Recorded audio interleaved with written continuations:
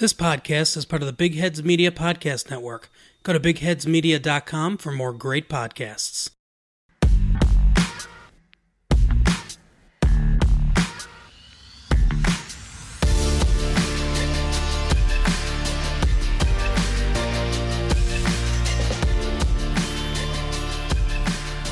Hey, welcome back to 24th and Park. I'm John Olangi here with Eddie Razo. And we have a special guest today, our PSG contributor, Marc Damon, here with us for a special episode. Not the greatest circumstances, but felt it was necessary to have all three of us here for this first topic specifically. It's our first episode of the new year 2020. But hate to start off with this topic in particular, but I think it's necessary that we all kind of get these things off our chest and kind of get into it, man. So I guess Marc, you're our guest today, and obviously we're talking about the late Kobe Bryant, Los Angeles Laker legend, one of the greatest athletes. Passed away this past Sunday on a helicopter crash. Don't really want to get too much into the details. I'm pretty sure at this point everybody's caught up and kind of know what took place. And Kobe, his daughter, Gigi, and seven other people lost their lives and their families were affected. So we want to send our deepest condolences to those families, and they're definitely in our prayers. And but just in terms of Kobe Bryant himself as an athlete, Marc, kind of just your reaction to getting the news and just a reflection on everything that Kobe stood for and how he impacted our lives. Well, again, thank you guys for having me on. I mean, I wish we were under better circumstances that we have this reunion, but I feel like this is a good time to just sort of reflect and just kind of really think about us three, and just how I think all of us were affected by just being in the era of Kobe Bryant. And I've lived pretty much my whole life as a sports fan, and Kobe Bryant has pretty much been in my life since I was a sports fan. I can't remember a time where he wasn't. And I know, John, that you came up to this country when you were a kid and you became a Laker fan. And I won't tell your story, but I mean, and Eddie, you live in LA. So, I mean, it's like this story, I think, touches all of us. And I kind of feel like we're a part of this Kobe Bryant generation where, he came into the league in the early 90s, and he left the league in a time very different than when he entered it. And I think he covered such a large swath of time, going from being a 17-year-old kid to being this sort of elder statesman of the league and the whole, second life that he was about to live. And, getting that news at, just as the PSG game on Sunday was about to start, I was doing something else. And then I got on, Twitter, the game was starting, and I see, I think it was maybe Ed that tweeted it about, how he was not focused on the game because of this Kobe Bryant thing. And I'm like, what is he talking about? And then very quickly, it kind of, you see it, and it's like, it takes a second to really sink in. And then when it sinks in, you're just like, it's really hard to like comprehend it, because it's just so out of, all of the circumstances of it are just so out of nowhere. It's like, Kobe Bryant, 41, dies in a helicopter crash, and you're like, it's so random, and it almost just speaks again to just how random this all really is, and how we as human beings just kind of are on this ride sometimes, and we maybe don't have the kind of control that we wish we had. And it's just, watching the last 3-4 days, and we'll get into some more details on just sort of what, about all of this, but it's one of those stories that is bigger than sports. It's bigger than our little bubble of what we like and what we watch, and it touches so many different things. And I think that for all of us, it's just sort of one of those moments in life where you just kind of pause. And we don't get many of those moments, really, I think, in life. And I think, this is one of them. So I'm interested to hear your guys' perspective on it, because, it's this is so, I think, big of a story, and I think you guys have a unique perspective on it. I'm just really fascinated to hear what you guys how you processed all of this. Yeah, Eddie, you can go ahead. No, I was gonna let you take the floor first, John, because I know you being a Laker fan, and I know it took. I seen some of your social media posts, and for me, I wouldn't say it's hit me the most, just because yes, I grew around Kobe, because living in LA, obviously his games are always on TV. If I just wanted to watch basketball, like I said, I'm not a Laker fan, but if I wanted to watch basketball, it was usually when the Lakers were on Fox Sports West. That's what I would watch, and it's just still feels surreal. It's and even now, even it's been 3 days since the incident happened, and I still try to watch sports, but I don't know if this is something you guys are really, or maybe feel when you guys are watching sports now, but I don't know, it's just something feels off. Especially that day when I was trying to watch, I honestly didn't pay much attention to the PSG match. I was it kind of sucked the air out of my living room. It's just I kind of I don't feel like watching sports right now. It's I was just still speechless, and even to right now, it's it's one of those things did that actually really happen, and did this really happen? And I work close to downtown LA. I work if you're familiar with the LA area, I work near where the University of Southern California is at, and it's just surreal seeing everybody that's in Lakers gear coming from Staples Center, because I work approximately maybe less than 10 minutes away from Staples, and it feels like when I see those people just in their Kobe jerseys, when I take either the bus or the train, it's just silence. It's just it feels like it's hit everybody in a different manner, and I don't know how to put it. It's just something that's just, you really can't put it into words. It's more like you're trying to describe something that you really don't go through very often, and it's one of those moments. I hear LA radio shows even talking about this. It's it's been a while since a celebrity's death where it kind of stopped the entire world, and everybody just needed a second to process it. Not even a second, but days to process it. And yeah, it's just been weird. It's just been a weird couple of days. Yeah, for sure. I think that's a good way to sort of explain the energy.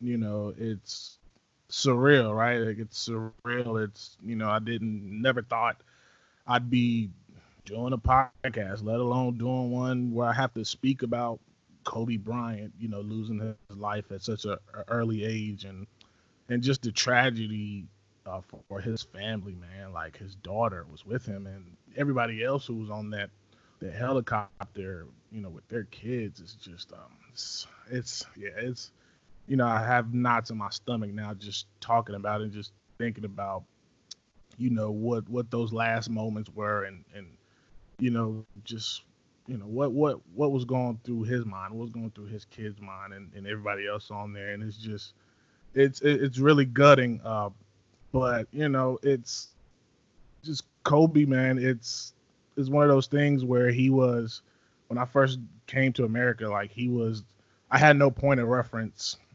I was 7 years old, had no point of reference of who's what, sports teams and basketball and NFL, whatever. Only in Africa, all we knew was Michael Jackson. He was that global superstar that everyone knew around the world. But as soon as I started getting into things and started to interact with people, and it's like this is who caught my attention. He was the first athlete or person, with that level of celebrity that I was fascinated by, uh, just in terms of the specialty and then the skill level. And obviously the Lakers were winning. They came off the three-peat with Shaq, and then they had the years where they didn't really win, and then the Pau Gasol years, and just really marveling at what he did on the court.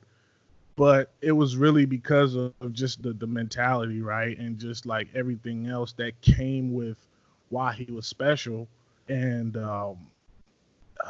it's just tough because, again, didn't think we would be here to talk about this in this way. And yeah, it's tough to stomach. And we hear these stories about how people who he knew, but just how you just alluded to, Eddie, you weren't the biggest Laker fan, but you appreciated Kobe's way of playing and his mentality. And I think that's one of the things that's resonating the most is people who aren't the biggest fans of Kobe, and us as Laker fans for the longest we were trying to protect his legacy while he was here, right?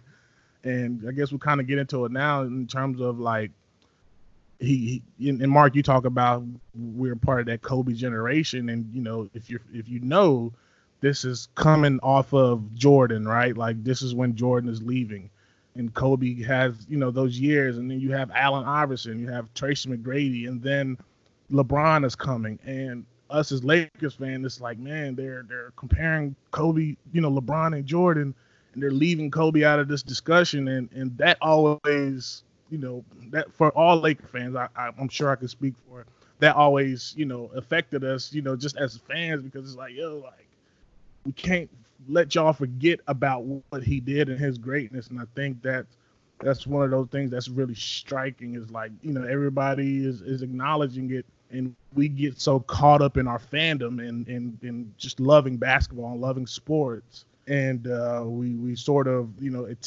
unfortunately, it takes certain circumstances like this for people to realize that. But yeah, man, it's all of that is kind of trivia at this point, and I think that's where we are, where it's like none of that matters, right? It's about people losing their lives in the most tragic way, in the most unimaginable way, and it's super sad, and I can't imagine how their families are trying to cope through this and try to get through this. But yeah, man, it's a tough one. It's been a tough 3 days. I'm actually flying to Utah tomorrow, so just the anxiety of being in the air after hearing news like that, it's a little eerie. So just to kind of continue the conversation in terms of Kobe's impact as an athlete, Mark, with other sports. We've seen him kind of been embraced with athletes from different sports, and kind of talk about why you think that was. And he always talked about different animals, same beast, and how just how he impacted people outside of basketball and even outside of sports, really. Yeah, and that it's I think that you have to remember what the world was like in 1996 before when Kobe kind of came into our consciousness as a society, and where he sort of ended and where we are now, and just how freaking different the world is. And I think what he represents, I feel like maybe more than any other athlete we have, is the globalization of sports in general, and how it seems like all of these sports are so intertwined now. And the marriage of sports like basketball and soccer, where you have this sort of mutual respect between all of these major athletes, and you feel like everything is just so much more closely connected. And Kobe's a major part of that. And a lot of that is because I think his curiosity and his intelligence and his attention to detail, and I kind of say this, I say this sort of in a serious way. It's like, ever since he's died in the last 3 days, how many times have we heard Mamba mentality? Yeah. Like that all of that was Kobe Bryant branding himself. Nobody called him Black Mamba until he called himself that. And I remember at the time people were kind of snickered at the idea of a guy being able to, give himself a nickname. Yeah. But the guy turned that into almost like a self-motivational brand that helped a lot of people. And a lot of people, I think, took inspiration from him, maybe not even as a basketball player, but as this sort of symbol of something, this symbol of hard work and this strong work ethic that you see in a lot of the guys that are coming up, not even in just basketball, but in other sports too. And you see, how like in Milan, you have their whole soccer team, essentially their whole game, I think it was yesterday, was a tribute to Kobe Bryant, and how Novak Djokovic at the Australian Open is paying tribute to him. Nick Kyrgios. It's like there's this crossover. He was bigger than basketball. He was more than a basketball player. And I think Kobe, as much as he was determined to be the best basketball player of all time, and I think if you'd asked him, that's what he wanted. I think his legacy is almost more important than that. Like, Michael Jordan will always, I think, be the best basketball player of all time. Maybe someone will pass him in the next decades or century, however long we're here. But I don't think Michael Jordan had that he had that effect, obviously, but his sort of thing was just that he was less human than Kobe.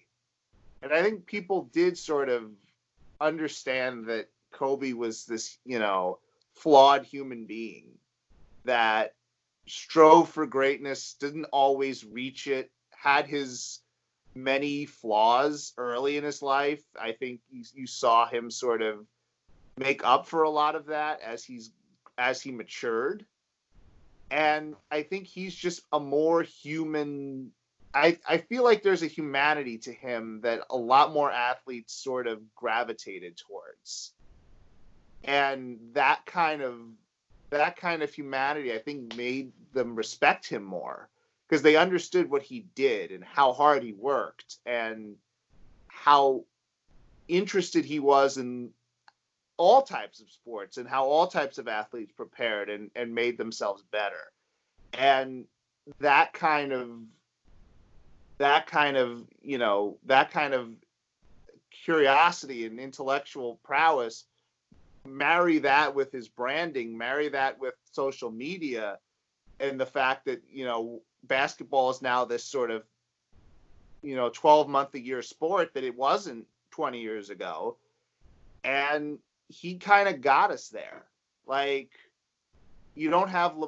without Kobe, you don't have LeBron's brand. You don't have Russell Westbrook. You don't have James Harden. You don't have Giannis. You don't have all these guys. He was as important as Jordan in my mind. And I think his loss will sort of make him into this figure that may even be something different than Jordan. Yeah, I agree, and I think the way I look at it from a soccer standpoint, where soccer players are generally more popular on a global standpoint, right, than just exclusively here in America with NBA, NFL, hockey, baseball players. And with Kobe, man, you see that even the Neymars and the Cristiano Ronaldos and the Messis, and like, they viewed Kobe as the metric, right? They respected him as the metric of, like you said, attention to detail, and that just like a burning desire to be masterful in your craft. And I think that was like the connection, that human connection, that, oh, this guy is, he's just a regular guy, but he has this thing that we all can tap into, and I think that's where he connected with other genius level athletes like, Roger Federer, Tiger Woods, and the Messis and the Ronaldos and those type of athletes. I think it's, it can be understated that if all of those people are in one room, Kobe is sort of that guy that they're all sort of like being starstruck over. And it's fascinating really to think about it, just coming from an NBA player. And like I say, we've seen Jordan, but he didn't have that impact, that humanizing impact that Kobe had with other athletes. And like you said, he birthed, an entire generation. What we're watching in the NBA right now is Kobe's, is all the players who grew up watching Kobe and not Jordan. And I think that's where we resonate with it, is, we didn't get a chance to watch Michael Jordan live in his prime, but we got a chance to watch Kobe, and we got a chance to grow with him and go through those moments where he wasn't at his best, and sort of grow and mature and win more titles, and then retire, and then start this other process where he's using the same mentality, that Mamba mentality, where and when you brought that up, and it's like, you're right, like people saw that as kind of tongue in cheek, right? Like it was like what's this guy talking about with this Mamba stuff, right? Like, but he was super serious about that. Like he meant that. And again, it's unfortunate that now like people are resonating with what he was talking about, but it's also a point of reference for us to in whatever craft we're doing, whether it be as media personnel, writers and artists, and in different worlds. It's like we can all strive to tap into that mentality that you set the standard for yourself to be the best at what you're doing, and even if you don't attain it per se, the attempt to have a level of perfection is what we marveled at, with Kobe. And I think he really, man, it's tough, and I think he really did that while he was here, and now as we reflect, we're seeing it and it's making sense. So yeah. Eddie, is there anything you wanted to add on that? I mean, it's just so many directions we can take this conversation, and like Mark said. Yeah, and Eddie, I kind of want to, and I kind of want to ask you something, Eddie, because I know you've lived in Los Angeles most of your life, if not all of it. All of it. And Los Angeles is a very different American city. Like, it's not like, me and John I live in New York. John lives in Charlotte, and LA is just different. And I think part of the Kobe story is obviously the story of Los Angeles, and how that he became like Mr. LA. And like, think about the ground that covers to be like the man in Los Angeles when there's like millions of people that live there, and you're in Hollywood. You have all of the world's biggest celebrities in pretty much a 20-30 mile radius of each other. And Kobe Bryant is somehow sort of the connecting like nexus to all of them. Yeah, I mean, it's funny that whenever Kobe, I think I was at a Kings game a couple years ago, and Kobe was actually there, and he just it was a loud standing ovation. Like, that's one of like the I guess the post-retirement Kobe memories I have is him there versus, I think it was the Capitals, and they just show him on the Jumbotron, and boom, like even people wearing Capitals jerseys were like, oh yeah, that's Kobe. Like, I heard people around me saying, oh yeah, look, it's Kobe. And it was just, it's just crazy how, regardless of where he was in LA, regardless of whatever sport he was there to watch, it just generated either excitement or just a really good interest. People were, regardless of who was playing or whoever the people were there to cheer for, it was just, he just, I don't know, he just had this, or I guess not to say aura, but he just grabbed people's attention when he was just, if people spotted him or it's hard to explain. It's just like I said, whatever sport it was, he just captivated everybody's attention there. Yeah, and to add on to the LA thing, man, it's, I was listening to David Fizdale, the former Knicks coach. He was talking about how, Kobe, like, LA is a very territorial city, with the gang culture and those types of things, and people understand the severity and the seriousness and how dangerous that can be, and be careful where you go. Like, you can't just go into certain neighborhoods if you don't know anybody. And he talked about how Kobe was so beloved in LA that he could go into whatever neighborhood, wherever, like, he was welcome, because the city saw him as a hero, right? And they saw him as like, yeah, nah, you can't mess with Kobe. Like, he's good over here. Like, you know what I mean? And that's powerful. Like, and sorry to cut you off. I'm sorry to cut you off. Yeah, go John, ahead. but yeah, No, go ahead.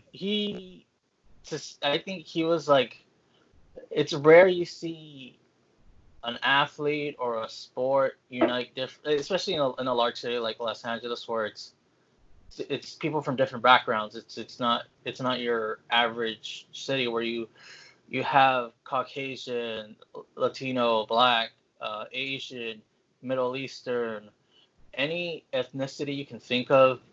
It's more than it's there's a population in Los Angeles, so it's weird how he was able to unite just different backgrounds during his time as a Laker, and even post retirement. But it's just you don't see that very often. Considering the I guess not to turn this into a political thing, but considering the political climate in our country, he was one of those rare athletes that can unite people from different backgrounds. Well, and I think that and I'm going to tell a personal story here, but that just imagine that reality now, and then think about what it was like 15 years ago with Kobe Bryant. Kobe Bryant was one of the most polarizing athletes in this country for a decent stretch of time. And I remember in 2003, I was in middle school, and that whole sexual assault case was going on at that time. And I like, we're all very different people now than we were as kids, and we grow. And I think that was a moment for me where I just automatically, as a kid that really had never dealt with the idea of race, just sort of assumed he was guilty.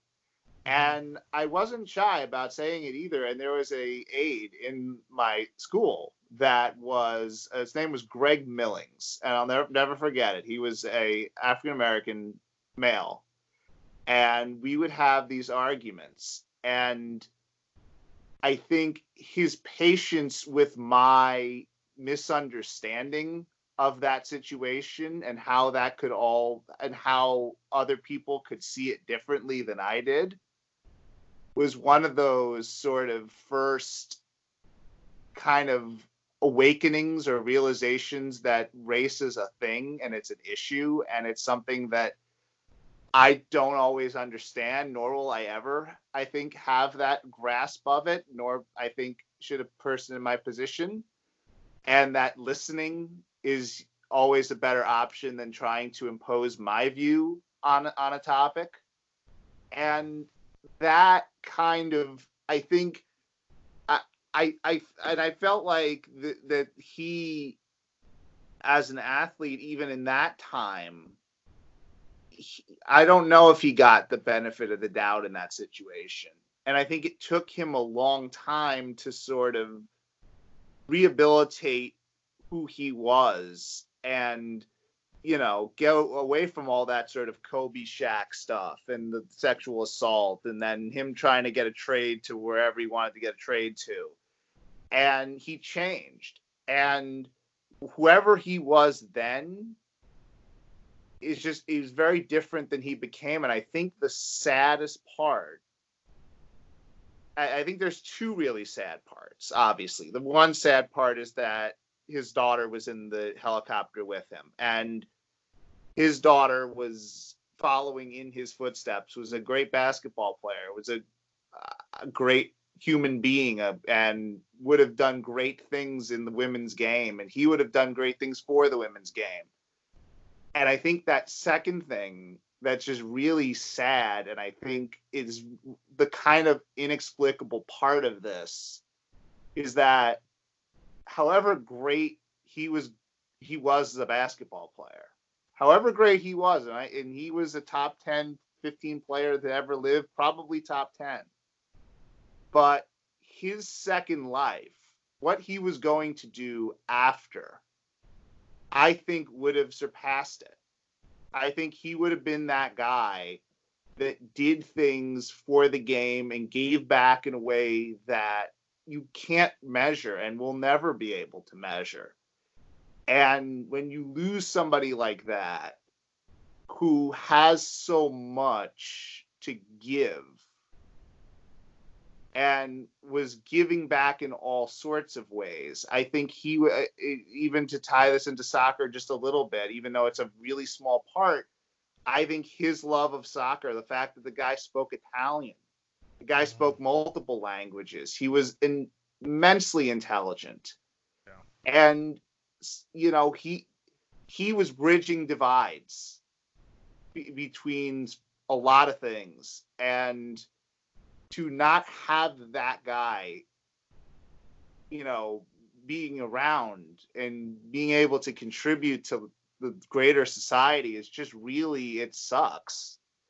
And, you have to sort of, you chalk it up to that's life, but it doesn't really seem all that fair, seeing that he got out of the other side of playing basketball and that he was going to have a life that was better even than what he had. Yeah, man, it's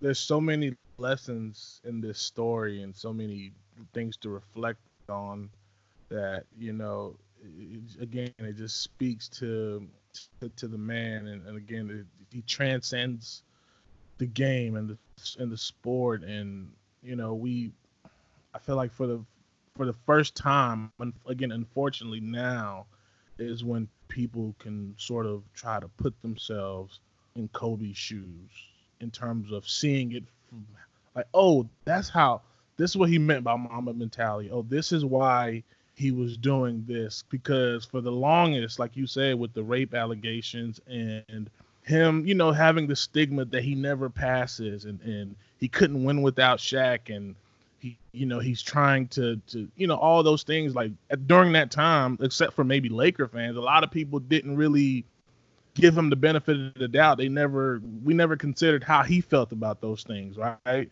And you can say whatever about how tough mentally he was, but he was a human, and I know he felt those things. And for me, it kind of speaks to the duality of a human being, of a person, and what he represented in having that fierce Mamba mentality, that perfectionist mentality in a fierce way, and then the transition after he retired, where it was more gentle and he was more open. And to me, it highlighted the duality of a human being and how he was super involved in the WNBA and raising his daughter and teaching her the game and kind of accepting that role. And it would have been a fascinating thing to see. And I agree with you, Mark. I think the second part of his professional career, where he was going with writing books and directing short films for children and coaching. I think that stuff would have took him to another level, and just you can just imagine what that level would have been given we were able to experience from what he did when he was here. So yeah, man, it's been a tough 3 days. But yeah, go ahead, Eddie. I wanted to jump in and just add, like, just to bring it back to soccer. Yeah. If people aren't familiar with, I think he was like a minor investor, or like he had a heavy, he put a lot of money into the drink Body Armor, which is now one of the main sponsors for MLS. So he was obviously venturing financially into other sports, and soccer just happened to be, I guess, his other love, because just because his commercials, most of the time it's with other soccer players. He would always be bring it back to PSG. We saw it 2 years ago. He was in Paris and taking photos with all the players. He was always around soccer, and you could tell that soccer was his second love. Yeah. Yeah. And I'll just say, to sort of wrap up my bit, and there's a term that we use sometimes, and that term would be Renaissance man. Sometimes you call them Mavericks, sometimes you call them Renaissance men. But Kobe Bryant is a Renaissance man in sort of the modern era.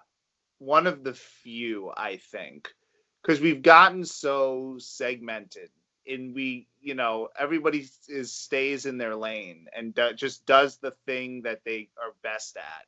And he's one of those guys that, the infinite curiosity and writing those children's books. And I have some where I work, and you can believe that they were on display this week. That kind of work that he did for kids, for women, for men. He was a ambassador for basketball. He was a bridge to soccer. And you look at the way that these soccer players brand themselves, it's like, I don't know which inspires what, but Neymar's brand, Kylian Mbappe's brand, these athletes are more than sort of just guys that play for a team. Like, the athletes themselves are the selling point. And that's something that I think the NBA and European soccer, it sort of came at around the same time, but I think that the NBA kind of beat them to it. And I think if you had to say, what we see now is a direct result of a player like Kobe Bryant. I think more than any other. And his ability to, I think, he was able to do it in a way where he wasn't sacrificing winning. There was never a moment where you thought, oh, he's too into his brand. He doesn't really care about winning. He's just here to make money. It was always in line with winning. It was he showed that you could be a brand. You can have your logo, and you can have your foundations, and you can have all these different side projects. You can win an Oscar. You can do all this stuff, and you can still care about winning. You didn't have to make that choice. And I think that has left the athlete of the world better off. And I think those athletes are better off because of Kobe Bryant. And I think the world is going to miss that. And I think his legacy lives on through that, through his wife, through his kids. And it's just, I think that it's important that we all appreciate that element to it, because the world changed in the 20 years that he was with us, the 25 years he was with us as a public figure. And, some people sort of are along for the ride as the world changes, and they are sort of changed by the world. And then there are people that actually do the changing. And I think Kobe was that latter. I think he was a guy that helped change the world in small ways, but in significant ways. And that is and if you can leave your mark on the world in that way, I think you are immortal. I think you live forever in video and in his work. And that is I think the solace people should take, if there is some here, is that when you leave a mark like that, it's almost impossible to really sort of die. You're always sort of there. And I think Kobe will always be there in a way for Laker fans, for, fans of basketball, for people that are just fans of hard work. So, I mean, I'll leave it at that, but it is sad. And for all the other victims, it's a terrible thing, but you hope that even in that darkness, you can find a little bit of light to keep us going forward, because that's the only way that we can move forward. Oh, absolutely. Well said, man. I think you pretty much wrapped it up there for us. Again, thank you so much for coming on, man. Yep. To kind of to get to express all of what we just expressed, and again, we appreciate you for coming on. We're gonna let you go. I know you got to get some rest here, but again, we appreciate you for coming on. We're gonna take a quick break, and we'll be right back with 24th and Park. Yo, welcome back to 24th and Park. We're gonna go ahead and continue the rest of the show. Eddie, get into some PSG stuff real quick. Try to go rapid fire here. I wanted to get your thoughts on the new PSG Jordan, the black kits that came out. Yeah. In conjunction to the NBA Paris game that took place at the Accor Hotel Arena, I think is what it's called, and obviously Accor is the main sponsor on the PSG shirt, and just kind of how all of those things tied in with Charlotte Hornets being owned by Michael Jordan, and Jordan having the partnership with PSG. Like, so how do you like the jerseys? I saw people had mixed feelings on the jersey and stuff like that, but just overall, how did you feel about all that? I think we needed a break from the black. I mean, after last season, let's get away from the black. And plus, it's not like it was something unique. It's the black jersey from last year, except instead of like the white dotted stripe down, it's just the French. I guess it's the French flag going down the middle. So it's just if they were gonna go with black, I would have liked for them to go with a different design. I like the the inclusion of the French flag, but I would have wanted maybe a different type of design to go with it, because it's just, I'm not a big fan of it.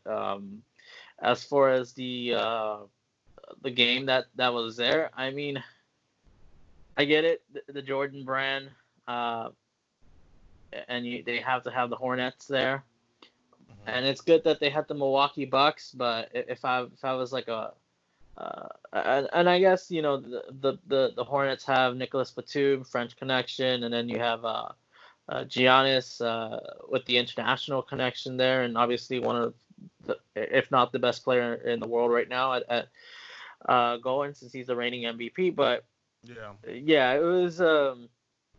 I mean, it was a good game. I mean, for first, like, this is like one of the first in season. I think they've done it last year in London or wherever out in England. It's the first time they did it in France.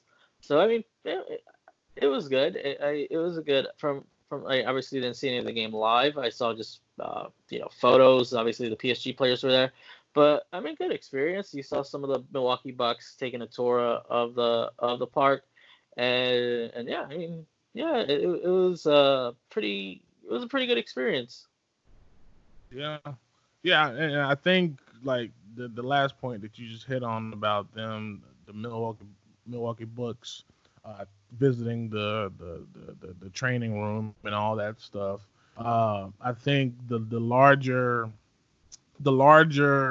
kind of purpose in that is branding and marketing. Yeah. It's not a secret that PSG want to be a well-known sports franchise that just rolls off the tongue like the Lakers, the Yankees, and you know what I mean?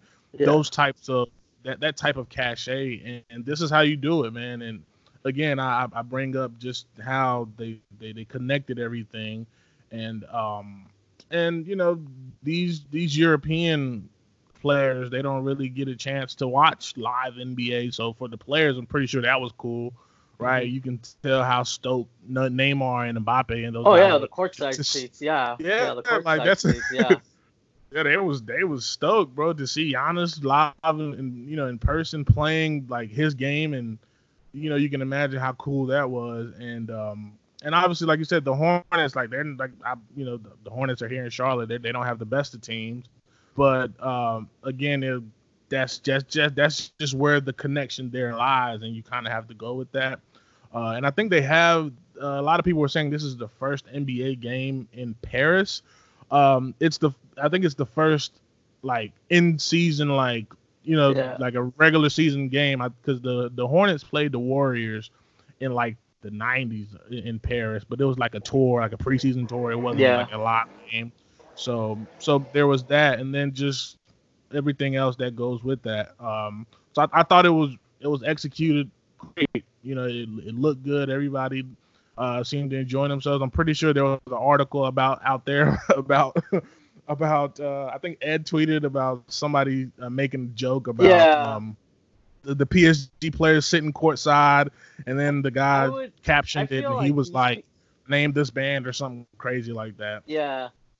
I don't know if this was a really bad attempt at humor, but I feel like some of these, I don't know, maybe it's because we're used to like in the U.S. you see, you know, players from other sports at courtside seat celebrities, so it just feels weird when I'm not sure. Again, I'm not sure if this was a bad attempt at humor, but I feel like Europeans would lose their heads if they saw like, you know, we see baseball players, hockey players, football players at basketball games, courtside seats. Even there's for example the Raptors that have superfan Nav. You have people who turn into celebrities at basketball games because they're you know they're a devout fan. Yeah, they just have that some type of unique character. So I feel like, especially I'll pretty much call them out. It's majority English. So I feel like people in England would lose their minds if they could, you know, if they were exposed to this more often than, you know, like how we are. It's just second nature to us. Yeah. No, that's a good point. I think that is a culture. I believe the person who tweeted that I don't believe they were from here, from the States. No, I think it was some type of, I knew he was English because I remember Ed tweeting it out. I think he was a Aston Villa former player or something like that. He was a former player. I think I remember it's Aston Villa. I don't know. Yeah. I don't know his name, but I remember I seen Ed tweet that. Yeah. So, you know, it's, you know, but again, goes back to it's PSG. People are going to find something to nag about. Even though it looks good, the optics are good, everybody looks like they're having fun. It's like they had a day off. Like, what do you want? But, you know, such is life as a PSG player and a fan. So just to kind of piggyback off of, you know, the branding and the marketing, there was an article that came out in the Forbes magazine. Pretty much the numbers came out that PSG have like the second fastest growing sports franchise in the world, and they're now valued at $1 billion. And you know, to kind of the things that have been alluded to about the club after QSI came into the fold, and you know their oil money, and PSG is just this team that's been bought by, you know, these sheiks or whatever, these people, and a club with no history. History and all that nonsense. And again, just tying it back to the game, the NBA games in Paris and the PSG Jordan collaborations and those types of sponsorships and all the other million sponsorships. We forget, bro. They got so many sponsorships. Yeah. Like with Denim, Boss. Remember the motorcycle thing? Yeah. So it's so much, and you know, again, people laugh and make jokes about it on Twitter, but look at the results of, you know, PSG are second to Golden State, right? Golden State have been the best basketball team in the world for the last like 3 years or 4 years or whatever. And PSG are second, and they haven't, other than the league and the domestic trophies, they haven't won a European title. So imagine what's going to happen once PSG do finally get that trophy. But it speaks to the marketing and everything that they've been doing to be valued at $1 billion, bro. I think that's extremely fascinating. Yeah, I mean, we saw it at the Super Bowl media where you saw Jimmy Garoppolo wearing a PSG hoodie and saying he's a supporter. Like, yeah, there's a Jordan brand connection because he's a Jordan athlete, but still, I mean, it doesn't mean he can't become a fan. That's the brilliance in it, though. I'm just saying, like, maybe he was exposed. Like, maybe he never knew about the club, but just having that connection is like, oh, I'm watching, this team. Yeah, Jordan is a sponsor, but like, let me watch this team and what they're all about. And then I remember he said that, he likes watching players like Neymar and Mbappe play. So as long as PSG keeps bringing in players that are marketable like Mbappe and Neymar, they're gonna still keep pumping out, generating that type of income. Yeah, no, for sure, and like I said, that's the genius in when you make that deal with Jordan, you don't really account for the Jimmy Garoppolos wearing the we saw Zion Williamson and all these celebrities, all these people wearing PSG paraphernalia. When you sign that deal with Jordan, you don't really think about that. It's there, but that's what comes with it. You partner up with Jordan. And Jordan has all of these athletes under their umbrella. It's inevitable that they're going to wear Jordan apparel. And when the Jordan apparel is tied to PSG, you get that. And now these players are trying to, what's that little emblem right there? It says Paris. What's that about? Oh, that's a soccer team.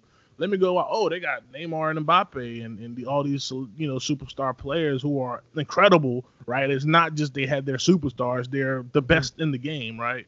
So it makes super sense, and I think that the club is seeing the residual effects of those decisions. I just find it funny that no other athlete can be into PSG. Like nobody questioned LeBron being into Liverpool. Like there was no is he really a Liverpool supporter? Like there was no pushback from anybody. Yeah. It was just widely accepted. But if a Jimmy Garoppolo says, "Oh yeah, no, I'm a PSG supporter," I saw tweets under that. I saw a couple of tweets that were saying, "Oh, they got to introduce him to a Premier League club or a Bundesliga club," or someone was like, "Is he really a fan, or is this a Jordan brand connection here?" So it's like, so what? Yeah, so right. Like the PSG in that instance, PSG won. Like it doesn't matter if he's a fan or not, but most likely he will become a fan, right? Like the likeliness of that has now been heightened because of this. So it's like, so what? And then I don't know if you've noticed, like there's been like a string of like Iniesta's kid wearing a Neymar jersey. There's like a Marseille or a former Marseille player. I forget who was his name, but there's like a lot of players who are currently playing for other clubs are wearing PSG jerseys. Yeah, what's his Marcos Rojos, formerly of Manchester United. He was wearing he was wearing that. It's just like, come on, like it's good. The good thing is that for the most part, PSG is like being connected with really good fashion, I guess clothing lines. Yeah. So it's hard for players not to say, I want to wear that because it's fashionable. Yeah, no, they're tapping into the right things. And in that Forbes piece, PSG's deputy chief executive, he kind of runs all the marketing and makes these types of decisions. And I was listening to him talk, and he's like, when QSI came in, PSG was funded largely 50% like by Qatar. Now the Qatar money is only 15% of that, right? Like, so if you look at that gap within however many years that QSI has been in, like that's impressive. And small things like changing the logo and putting Paris on there, signing players like Thiago Silva, David Beckham, Zlatan. You have an American. Somebody who represents different areas of the world. Zlatan is in Sweden. Thiago Silva is in South America, right? Like all those decisions that they made is now paying off. But I think now it's like other clubs in League One need to take this route. People need to get out this mentality. And if we constantly talk about how League One needs to, like, other clubs, like, no.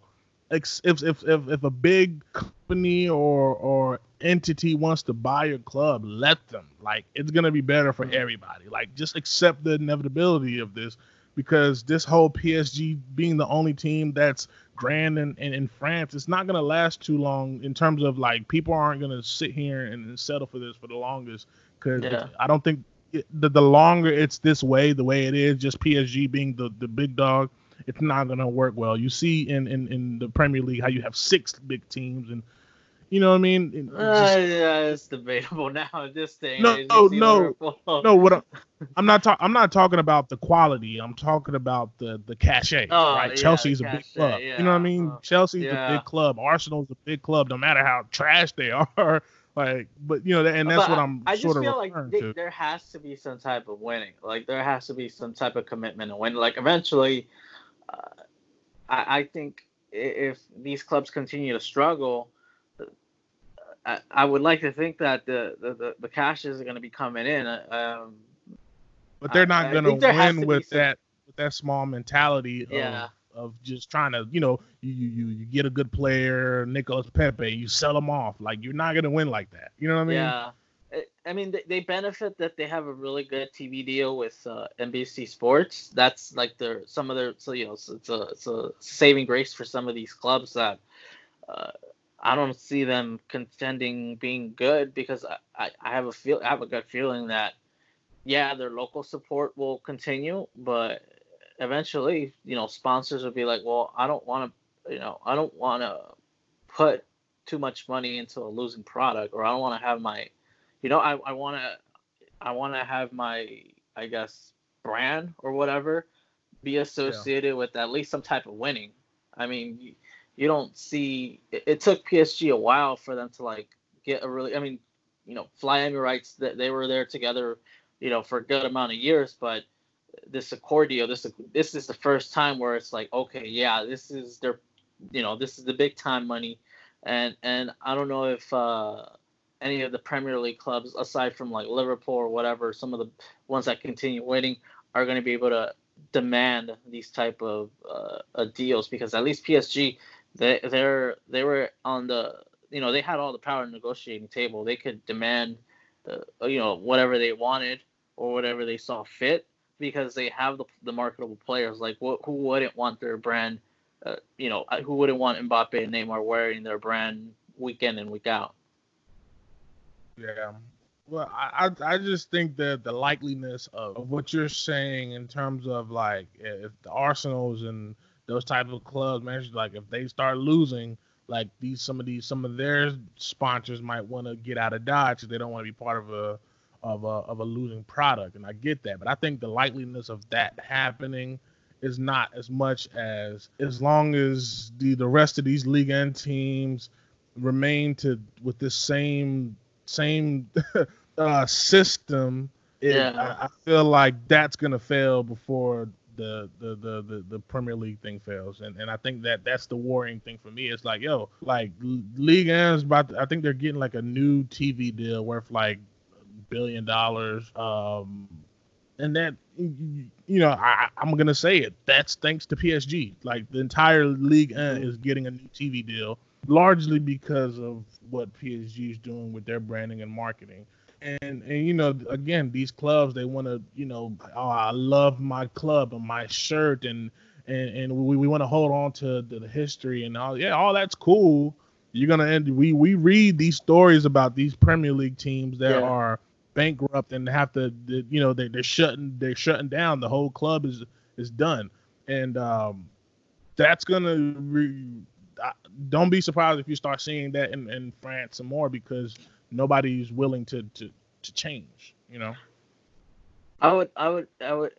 Things would be really interesting if clubs had to, like, negotiate their own TV deals rather than the league generating or negotiating one big league TV deal, because then some of these clubs would really be in trouble for PSG. Yeah, that'd be something to explore. They gotta do something. That's all I've been saying. They gotta do something. All right, so just to go into the next topic real quick, I wanted to talk about the Neymar documentary that's coming out. That's been reported. Le Parisien reported that there's a documentary in the works for Neymar, and I kind of wanted to tie that into how I feel like Neymar's kind of won back the ultras.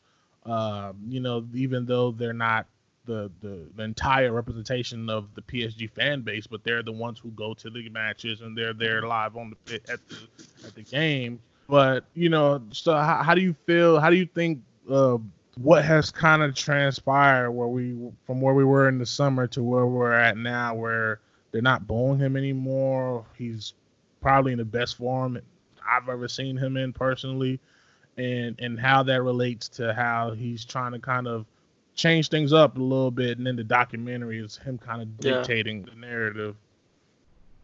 I mean, I think he's not letting it bug him anymore. I think he's gone like Kawhi, where Kawhi, you could say whatever you want about Kawhi, but it's not gonna bug him. He's just gonna go about his business, and that's what it looks like. Sure. That's what Neymar's doing. Like, okay, you can boo me, whatever. I'm just gonna go about my business, and if it happens to shut you up, it'll shut you up. And you could, I think this one's self-explanatory, but if someone who's heckling you, if you don't pay them any mind, eventually they're just gonna look foolish. And for the most part, that's what the PSG ultras have been looking like. They've been looking foolish, especially when Cavani comes onto the pitch, and Cavani isn't the same Cavani that he used to be, and he's a shell of himself, and they just start trying to sing his name out of spite for Neymar. They just end up looking foolish when Neymar is just not, paying attention to them, or it's not letting him bug him. Yeah, and the craziest part for me is that, like, we didn't think we'd get to this point where it's like the roles have reversed, and look at that, it's Neymar. He's the one who's being the bigger person per se, right? Like, he's the one who's dictating the narrative. And at the end of the day, man, we've talked about the fine line between players and fans. Like, we're there to watch them. Like, they're entertaining us. You know what I mean? Like, if they're not there, we don't have anything to root for. You know what I mean? No. So I was gonna say, I thought you were gonna say that now it's Cavani making a big fuss that he wants to leave, and you don't see the ultras booing him or people turning on him like they quickly did on Neymar, where you saw. I'm not sure if you saw the video where Cavani's dad was on El Chiringuito, which is like a Spanish, television. I think I'm not sure if it's television show or internet show, whatever. But they had his dad on there, and he was, pretty much saying that PSG is being unfair to his son and whatnot. It's funny that this didn't get a lot of like blowback from the supporters, because or maybe it is, but not like the ultras, where if Neymar did this, if it was his dad going on Spanish sports show saying that Neymar wants out, he has a preferred destination, they're not treating him right, whatever. It's just funny how, like I said, the roles have reversed. Yeah, I think that's, for me, like, I'm with you. I think it is kind of phony on from a fan's perspective to not call out Cavani for not really even call out Cavani, but just to highlight the contradiction there, right? But like, for me, it's like, if he asked for a trade or to be transferred, like, I understand it. Like, I don't have a problem with that at all. Like, if I was him, I would do the same thing. I would try to get up out of here too, because Icardi's not going anywhere, and he's not gonna get. And Cavani's game is not gonna get any better than what we seen when he was in form, right? So, but again, the relationship with the fans, I would say, like, they're not gonna boo Cavani or ridicule him because they love him too much. At the end of the day, that's what it comes down to. It's he's spent more time at the club than Neymar has, and he's brought them more joy than Neymar has thus far, right? Like, we can talk about the qualities. Obviously, Neymar is the better player, But and that's what I think it is. Why they're not gonna shit on Cavani essentially. Like even though it's contradictory and it looks phony, but yeah, they're not going to. And that's just what that is. But I think with Neymar, man, I at the end of the day, you just gotta go out there and play. And that's what he did. He went out there and played, and thank God he's been healthy. And I think that's the most important part. He's been healthy. And he's letting his play do the talking, and the ultras have kind of came back, and I think that's interesting to observe. Yeah. So to transition to this next topic, I wanted to get your perspective on this because it's been something I've noticed pretty much throughout the QSI era, where PSG players getting their homes burglarized, and I think it's the weirdest thing. I don't know if this happens as much as it happens at PSG at other clubs, but Choupo-Moting, remember last year his home got robbed. Dani Alves last year, Thiago Silva, Levin Kurzawa, and now I think during the Monaco match, their first Monaco match, Marquinhos' house, they said they attempted to rob. Like, what do you think that's about? Like, where are they living? Like, where are they? You know what I mean? Like, I don't know the infrastructure. They don't live like in gated communities. Is there no such thing as that in Europe? Like that's my question. Is like in North America, there's gated communities where, people are able to, their houses are pretty much not burglar, they're not burglar proof, but it's for open the most part, space? you don't. Yeah, it's weird how over here there's stuff like that doesn't happen to athletes. It's rare when that happens. I think the last time I remember it happened to an athlete or whose home was like the epicenter of a story was like LeBron. I think LeBron, and then I think the worst case scenario was Sean Taylor, former Washington safety when he died. I think 2004, 2005, so like early 2000s. That's the last time where worst case scenario happens to a player when he's getting his home robbed. But yeah, it's always like frequent in Europe. Like every year you hear certain players got either their homes robbed or destroyed or whatever, vandalized or anything of that matter. But yeah, it's weird how it happens frequently in Europe, and you would think there were gated communities or where people a neighborhood watch or whatever. But yeah, it just happens way too often in Europe. Yeah, it's way too common for me. Like as a player, like this is like if I'm a player being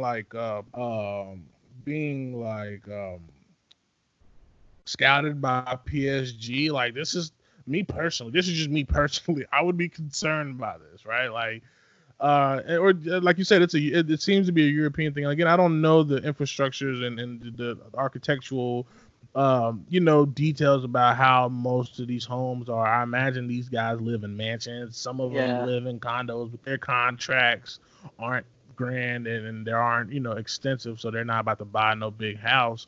But yeah, it's weird. And then like the common theme is particularly with the PSG players is happening during matches. Like every one of these stories for Choupo-Moting, Thiago Silva, Dani Alves, Levin Kurzawa, and now Marquinhos, it happens during a game. So right, like, so if I'm and I'm pretty sure they have a security team there where they monitor, where the players are and all that stuff. Because I know they do it here in America. But again, I'm not sure how they do it, but I'm pretty sure they have a security team for the players. It's like during these matches, like I don't know, like maybe try to have a task force, to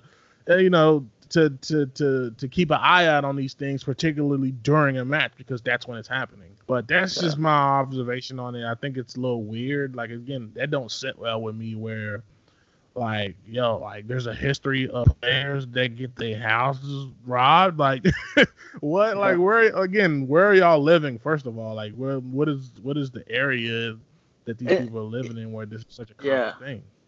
Yeah, you'd wonder if people in the media, not saying this happens, but it's just weird how easy the media has access to players' houses or addresses. Because I know we saw it earlier this year or last year, where the media was right in front of Mesut Ozil's house, pretty much stalking him or whatever, during that whole, Emery, that whole drama that there was going on in Arsenal.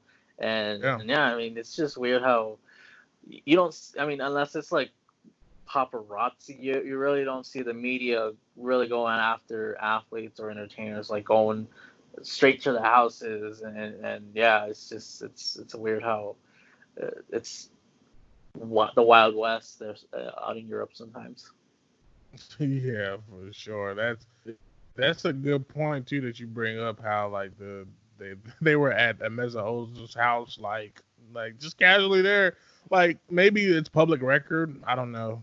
Like sometimes I know in LA like there's like websites to find actors and actresses' homes. Am I correct me if I'm wrong on that, but I believe I've read where there's like some of these people's homes are like public record, which is the weirdest thing to me. I don't care how much money I make, fam. Like That's nobody needs to know where yeah, I I was live. about to Like say, like, that. yeah, just because they're they're public figures, they're like their information should be, that their address and all that stuff should remain private. I don't know. It's just weird how in Europe it's just. And I think last year wasn't if I'm not mistaken, it was like the interest reporter showed up at Mauro Icardi's house or wherever to Yeah. confront him. And so it's just weird how how these people have like access to this type of information. Yeah, man, it's super weird. But that's all we got for the show today, man. What was the craziest thing that you've seen over the past few weeks? I guess on social media. Um, I guess I was gonna go with the Jimmy Garoppolo. If people for anyone that doesn't live in the U.S., we all know how big the Super Bowl is, and Yeah. it's just taking up a life of its own. And for PSG out of all clubs to just be talked about during the media availabilities for the players this week, it's just like we talked about. It was the marketing, and the club just got some free marketing, some free publicity. When I'm guessing they didn't expect it. So, yeah, I think I guess that would be the wildest thing that I saw on Twitter. Yeah, that's no, that's the best type of free marketing, product placement, or whatever. You talk about how, again, if you're not familiar with American sports, the Super Bowl is so big, like the commercials during the game are like a thing, right? And So expensive, because yeah. people and hella expensive, and so people do this, pay so much, and the value is so high because they know the whole world is watching. So again, for even the media availability, that's a big thing. A lot of eyes on that, and that product placement for PSG. That's perfect. For me, man, again, to go back to the Kobe Bryant story, just from a journalistic twist though. And I'm pretty sure you saw this, Eddie, but like, when the reports were coming out, there was a lot of inaccurate Yeah. reporting in terms of how many people were on the helicopter and who was actually in the helicopter. People were saying that all of his daughters are in there. They put Rick Fox, who's a former Laker, former Kobe Bryant teammate. Yeah. They said that he passed, and I saw a video And today I where saw he where talked no, about it. I saw where another one where they thought Kobe might have been the pilot of the Wow. helicopter. Yeah, I didn't hear about that one. That's news to me. That Yeah, because and they were trying but to put but together because remember it was first reported that it was five people, and then yeah, it went up to yeah, nine, and then that's yeah, when it was five, people thought, oh, you know what, maybe it was Kobe. I think they said that he might, him having a helicopter, he might have like his license to fly it, and so he yeah. might have been the pilot. So yeah, that was some of the early reports, if you want to call it that I saw on Twitter. which is ridiculous though. Like that's like whether there's like obviously this is a tragic situation, but even if it wasn't, like why are we lying? You know what I mean? Like we're talking about ABC, credible news outlets are out here essentially running with fake news because they want to be first. They want to be they want to be the first one, and unfortunately that I think that's the world we live in now, like where our news is instant, right? Like when we found out about the news, it was on our phone. Like, so people try to tap into that and they don't really care about the accuracy. And I was about to say, I saw the video of Rick Fox on Inside NBA talking about how he felt about that, how he was getting text messages from people like, yo, just text me back. Just let me know that you're still alive. And then he texted. I wonder how his name just all of a sudden came. Like, I'm just curious as to know how. Like that was just the most random. That was the most random like Laker to have. Like, yeah, Rick Fox. Well, I think he actually. And again, let me not. I'm not even gonna lie, but I believe that maybe it was because Rick Fox has had like been coaching with Kobe, and he's been in that circle of that, like of how they go to the play in these AAU games. But like again, it was random. It's like, what, Rick Fox? Like, y'all just gonna put this man's name on there because he's a former Laker and he was Kobe's teammate? And I think it was his daughter. It was his daughter. Like when I saw tweets, I know it wasn't Rick Fox. It was actually Rick Fox's daughter being the source to say, "Hey, no, my dad is not dead. My dad is here. He's alive. I am the source. I am his daughter. He texted me. He called me. He is alive." Right. And that's just nuts. And it's like this is what we've resulted to. And I don't know if you saw the press conference. The LA the sheriff department in Calabasas, the guy pretty much ripped TMZ and was like, the family shouldn't find out about stuff like this through the media. And I completely agree. I think there should be some type of legislation on that. I truly believe that. But even with that being said, and how disgusting that was, they were the most accurate one. Yeah, that's what I was about to say. Like, despite them being awful for having, for doing that, for releasing it when I think they released it before some families were even notified, but they were the most accurate one. They got, they didn't throw out anybody's name. They didn't throw out anybody else. They just said, here, these are 5 people. They were able to confirm that it was, Kobe's daughter that was in there, and that's it. Like, they didn't say any names as to the other first 3 people, now 7 people that were in the helicopter. Like, they just, despite them being evil, they followed, for the most part, journalistic standards or half of journalistic standards, where they did not report any names if they didn't have it. Right.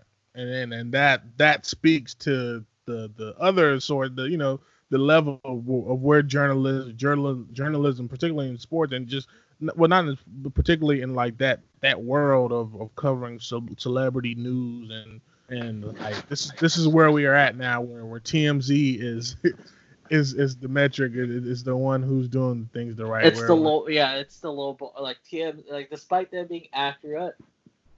For the most part, they are spot on, but they pay for information. Like that's they're on the lower end of journalism when we talk about journalism, despite being very accurate. But on Sunday morning or Sunday afternoon, they were, when you talk about journalism, they were the high standard, and that's like a really low bar to set if TMZ's the shining light of journalism.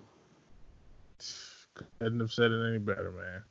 All right, that's all we got today, man. Again, really, it's been a tough few days, but again, want to send our deepest condolences to the Bryant family and the rest of the families that were impacted to the tragic situation.